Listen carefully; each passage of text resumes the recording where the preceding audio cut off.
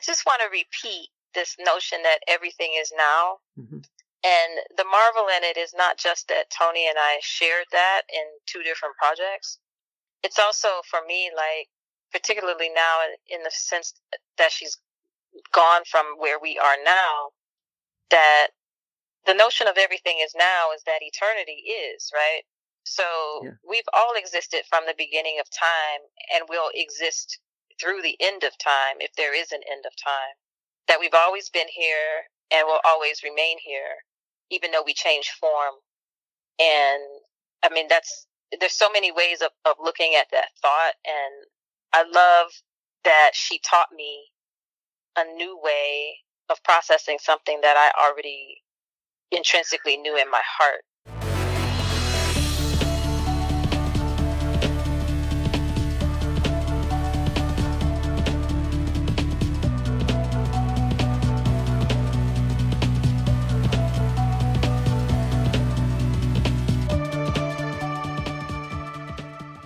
Hi, and welcome back to The Plot, a podcast on writing and how our words and stories are shaping the world today. I'm Sean Douglas, I'm an arts journalist and podcaster, and thanks for tuning in again. For this episode, we'll be looking back on the legacy of Toni Morrison with Nambi E. Kelley. Kelley is an actor, playwright, and screenwriter. As an actor, she's appeared in numerous onstage roles with leading regional theaters, as well as in TV shows like Search Party, Madam Secretary, Elementary, and The Beast opposite Patrick Swayze. Her writing career has included plays like Antigone, For Her Is a Piano, and perhaps most prominently, an acclaimed adaptation of Richard Wright's novel Native Son, which has been widely produced and is currently running off-Broadway in a production by the Acting Company. Her latest play, however, is an adaptation of Toni Morrison's novel Jazz, written at Morrison's request. Given Morrison's recent passing, this seemed like a perfect opportunity to reflect on her literary impact, as well as to catch up with Kelley on her busy artistic life, which now also includes writing for the third season of Showtime series The Chi. If you're a fan of either of these writers' work, I think you're really going to enjoy this conversation on what it was like for Kelley to spend the last few years delving into Morrison's writing, including the unexpected phrase she found that, to quote her, blew her mind. But in addition to discussing her adaptation of Jazz, she also shares an inside look at how she got her new job in a TV writer's room, and somehow this interview even ends with her father's advice on relationships. So if you wanted some TV and dating tips thrown in with your coverage of the late Toni Morrison's Nobel Prize-winning legacy, this show has you covered. A few things I wanted to note before we begin. The last time I interviewed Kelley several years ago, it was on her play For Her Is a Piano, which was produced in Chicago in 2015. That play examines several generations of women with a creative time-bending structure, and while we do briefly reference it, you do not have to know that play for this interview to make sense. You'll also notice that Kelley's voice came in just slightly fainter during the first 3 or so minutes of our call, but otherwise I thought the quality was really good, and it should sound mostly like all the other episodes have. So with that being said, here is Nambi E. Kelley on Jazz. Well, hi Nambi. Thanks for being on The Plot today. Maybe just to start with, I know you've had to answer questions about this quite a bit, but do you want to talk about your experience with adapting Jazz and how that came together? Sure, I'm happy to talk about my experience with adapting Jazz. It's kind of a funny story, actually. I was auditioning. To backtrack, I got a call from the people who published The Bluest Eye, the play version of The Bluest Eye, Dramatic Publishing. And they had seen Native Son at Court Theater, and they loved it, and so they were looking for something to work with me on. And they emailed me, and they said, so can you just send us a CV, and but can't tell you anything else. I was like, okay. So I sent them my resume, and then they called me like 2 weeks later, and they said, oh, we pitched you to a writer. The writer's Toni Morrison, and she wants you to adapt Jazz. It's like, what? And so that's how it came to me. And then I was in an audition, maybe like that same week. And it was auditioning for a project at Baltimore Center Stage. And the person that was auditioning me, they're like, oh, Nambi, yeah, we heard about Native Son at Court. It was so great, blah, blah, blah, blah. Congratulations. I did my audition. She said, great. So what are you writing? And I got so mad, you know. I had a little bit of an attitude about that. I'm like, I'm an actress. I'm not just a playwright, you know. And so she said, I said, well, actually, since you asked, Toni Morrison, blah, blah, blah, blah, blah, blah, blah, blah. As I'm getting all haughty and telling this story, the person that was sitting next to her was the dramaturg at Center Stage. And he said, Nambi, are you serious? And I said, yes. And he said, we're going to call you tomorrow. And I'm thinking, yeah, you're going to call me for my call back, right? But I didn't get a call back for the show. But I did get a call back from Center Stage. And they said, we want to commission you to write that play, to adapt that. So it was really kind of a freak accident, being in the right place at the right time, and a little bit of attitude got me a job, got me a production. And so we began the process of working on it. And, you know, the novel is so, like Toni, it's so very riveting and also incredibly complex. And so the question is always, you know, how do you take something,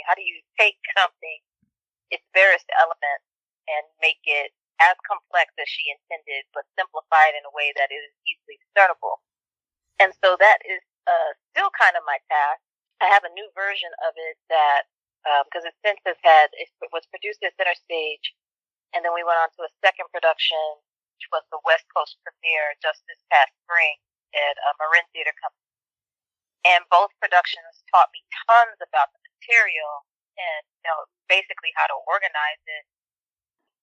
My latest version of it, my last draft of it, which I completed about a month ago, is much, much, much simpler, and I think much cleaner and much easier to understand and jump into and really invest in characters. But it's very, very daunting work approaching her text, but it actually has been quite rewarding too.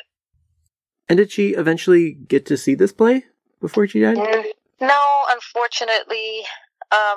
The first production, I just wasn't ready for her to see it. And I don't know on the producer end what that conversation was. I know that's where I stood with it.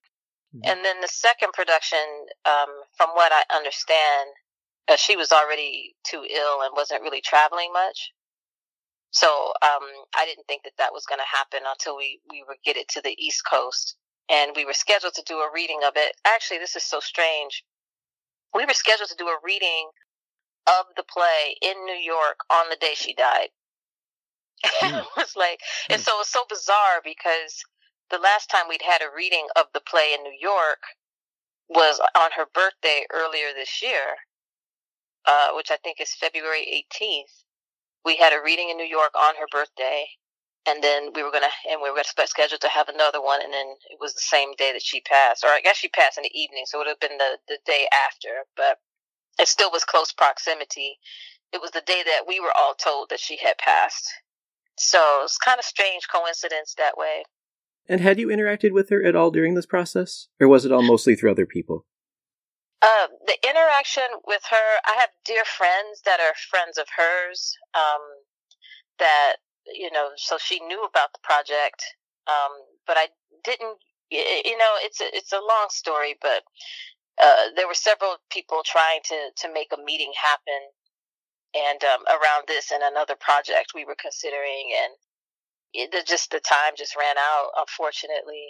I think a couple of balls were dropped in different places, which is why that didn't happen, but it was intended to happen. I do have other colleagues that have obviously, you know, gotten to meet her and work with her more directly, but the channels that I put in place to make that happen just did not happen in a time frame that was going to work for her. So, and she never got to return the favor and adapt one of your plays into one of her novels.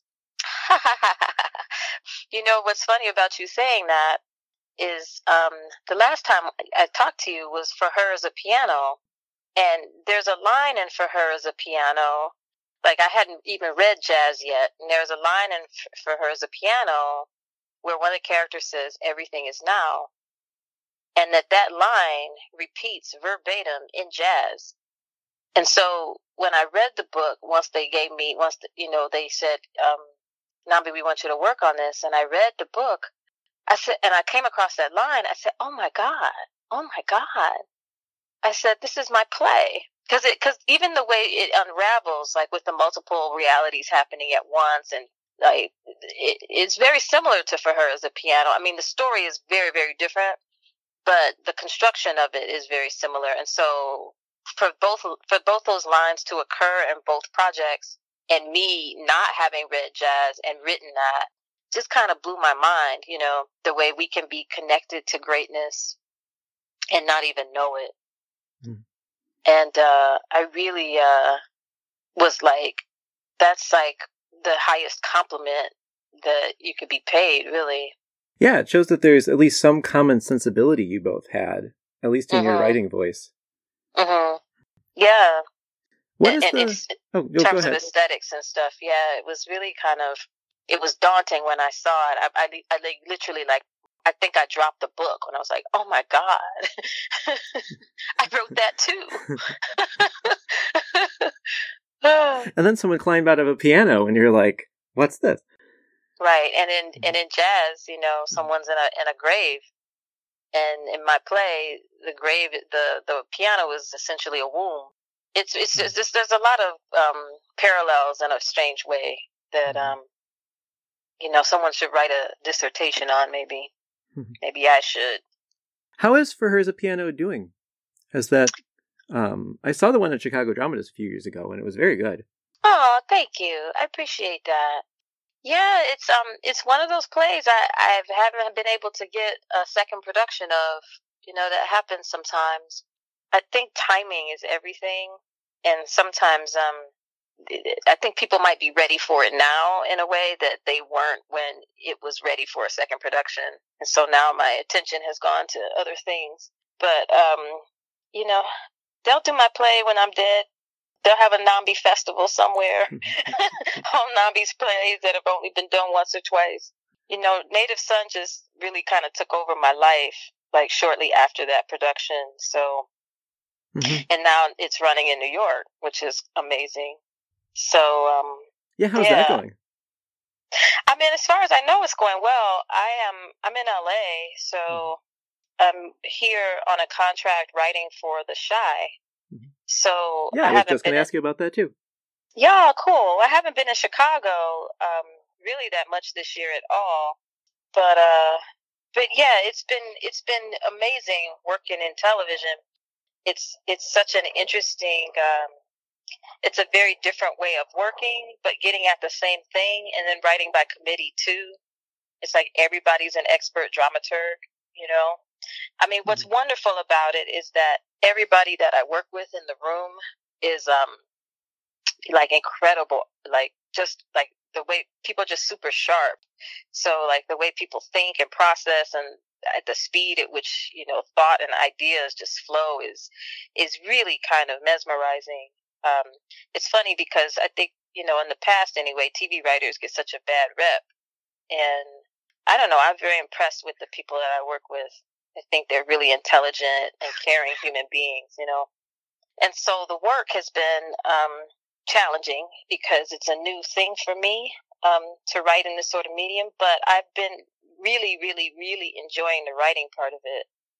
I'm actually on deadline for an episode, my episode right now, that I'm co-writing with another artist. So that's my life right now until my contract ends, and then I don't know where I'll go from here. Maybe I'll get another job. Maybe they'll bring me back. Maybe I'll work somewhere else. Maybe For Her as a Piano will get a second art. You know, who knows? Yeah. So is this another thing where they said, we like your work as a playwright? Do you want to write for this show? Or? Well, I think what happened was I have a really great agent in New York whose name is Vern Coe. And she, about a year and a half ago, she said to me, Nambi, do you want to work in TV? And I'm like, yes, because I want to do everything. Like, that's the truth. I'm like 15 years old when it comes to like all the things I want to do in life. And she said, you need to write a pilot. And I said, well, how soon do you want it? And she said, well, I need it yesterday. And she gave me a deadline. She said, write it in 2 weeks. I said, what? She said, yes, write it in 2 weeks. And I was like, oh, okay. And so I sat down and I wrote her a script in 6 days, and I sent it to her, and she loved it. And she gave me a couple of notes. They were tiny notes. And she's like, all right, I'm going to send you out on some meetings. And from there, she sent me to LA. I got a whole bunch of meetings, people that I'm still, having connections with. And it was the same thing. She sent my pilot to, I guess, Lena Waithe's production company, maybe. And they said, you got a meeting with the showrunner. And I was like, what? She's like, yes. And actually, oddly enough, we were rehearsing jazz in Marin when all of this happened.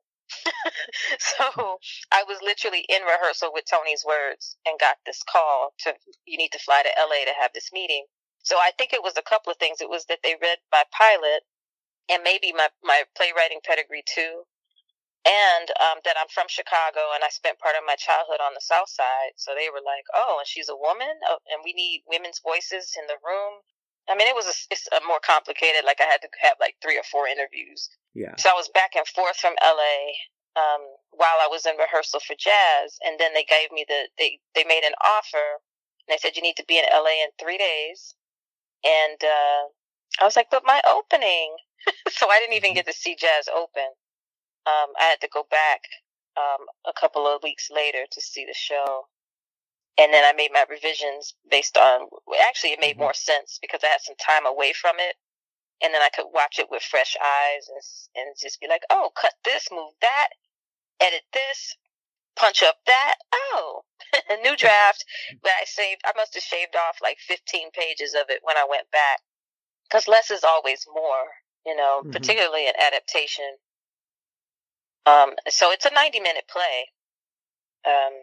And the original production was also a 90-minute play, but this new draft of it is much fuller, but much more streamlined at the same time, if that makes any sense at all. Yeah, it sounds like maybe it breathes a little more. Yeah, and it has, it's got live music in it, and a cappella singing and dancing, and the whole structure of it is basically jazz, which sometimes people don't quite get, especially when we did it at Center Stage. People be like, huh? It's like, it's structured like jazz. It's like, oh. Or my version of jazz, which is, a good producer telling you what's your entryway into this material. Yeah. Yeah, because traditional jazz in the era of the book, which is the mid-1920s, is much more traditional than how we think of jazz now. Mm-hmm. Jazz has gone through such a metamorphosis over time, so my particular brand of jazz is influenced by everything that's come before, so, which is not necessarily authentic to the 1920s, if at all. But that's okay. Mm-hmm. Well, I can see that's the perspective of jazz kind of through a modern lens. Mm-hmm. Mm-hmm. Mm-hmm. So this might have to do with what we've talked about so far. It might have nothing to do with any of these subjects. But just for one last question, what is an interesting or memorable conversation that you've had recently? An interesting or memorable conversation that I have had recently? Yeah. I have to think who I've talked to. I've been in writing mode. So I haven't really talked to anybody recently. Okay. This is interesting and memorable. It might not be interesting, but I'm in a relationship with a very wonderful artist who lives in New York, who I've spent probably 2 months with, all of them the past 2 years. But yesterday we had a really great conversation about what it is to combine households. And I thought it really moved me, and it was really interesting, mostly because when I think about when I met him, which was 5 years ago, when I was working on Native Son, actually, is when we met. And the difference between then and now and the level of comfort and care that we have for each other is really kind of beautiful to witness. That sometimes, we tend to look at things, just in general sense, we look at things from a very broad, judgy perspective, like particularly now in a world of internet and things that move so quickly that, we sum up things pretty quickly. And I'm really glad that I stuck it out to see all of the facets, or many more of the unraveling of who he is as a human being. It's really quite moving and quite beautiful to witness. Yeah, So, people are so deep. It takes so long to really get to know someone on a deeper level. Yeah, my father used to tell me, he'd say, well, you got to be with somebody at least 2 years because you see them through at least, 4 seasons. And and even then sometimes he's like, so if you're in a relationship and it ends before 2 years, he's like, don't even sweat it because it takes a long time to get to know someone. And it takes a long time to get to know yourself in the context of that person and how it's feeding you or not feeding you. So he's like, 2 years. That's the gauge. And but also it's either it takes a long time or it takes no time, because you think about, like, sometimes you'll be on a train or subway and you'll have the most intimate conversation with a stranger, right? But then the person that you spend all your time with, you don't know anything about. Like, you'll have a more intimate conversation with a stranger. So there's all kinds of interesting, like, dynamics that happen between people that I find fascinating. Yeah, I do know of people that, get married within like weeks of meeting each other or something, and then somehow they're still together years later, and it's like, apparently their intuition paid off in that situation. Like, they knew something at the time. Yeah, and it's funny because, I mean, that still happens today, even though not as frequently as in the old days. Maybe it's because people didn't live as long. I don't know, but my grandparents, my grandfather was my grandmother's teacher. And then, like, they met again years later, and then within 2 weeks they got married. And they were together until he passed. And she was a young woman. He was 20 years older than her. And my grandfather actually was the first generation of my family on my father's side born post-slavery. So I'm generation 3. There's only 3 generations of our family post-slavery in this country on my dad's side. Wow. Yeah, it's kind of a wild thought. So are there any final thoughts or words of wisdom before we go? I just want to repeat this notion that everything is now. And the marvel in it is not just that Toni and I shared that in 2 different projects. It's also, for me, like, particularly now in the sense that she's gone from where we are now, that the notion of everything is now is that eternity is, right? So we've all existed from the beginning of time, and will exist through the end of time, if there is an end of time. That we've always been here and will always remain here, even though we change form. And I mean, there's so many ways of looking at that thought. And I love that she taught me a new way of processing something that I already intrinsically knew in my heart was a truth of reality. So what it means for me is that my ancestors are here with me. My parents are here with me, even though they're gone. My children who I have yet to birth are already sitting right beside me. Like, we're all here together all at once, and that there's no separation between, what we think we see and what is actually real. And Toni, that whole book is Jazz is spun on that entire idea, that we're all connected. And so we'll be with her forever, and she'll be with us forever. And even if she's not here, she's always here, and she's always been here, and she always will be. And so will we. That's the beauty. It's not just because she's held up as greatness that she has eternity as the thing that sustains. We all have that, because we don't know the effects of what we put into the world. We don't know how it impacts, but we're always here, whether or not somebody heralds us as great. Everything is now.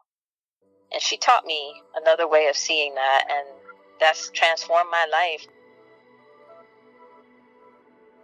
That was Nambi E. Kelley on her adaptation of Toni Morrison's novel, Jazz. To keep up to date on all of Kelley's acting and writing news, you can visit nambikelley.com. The Plot is a production from me, Sean Douglas, and the credits theme music is by Tan Chong Yu. If you liked this show, please subscribe on iTunes, Google Podcasts, Stitcher, or wherever you listen to podcasts.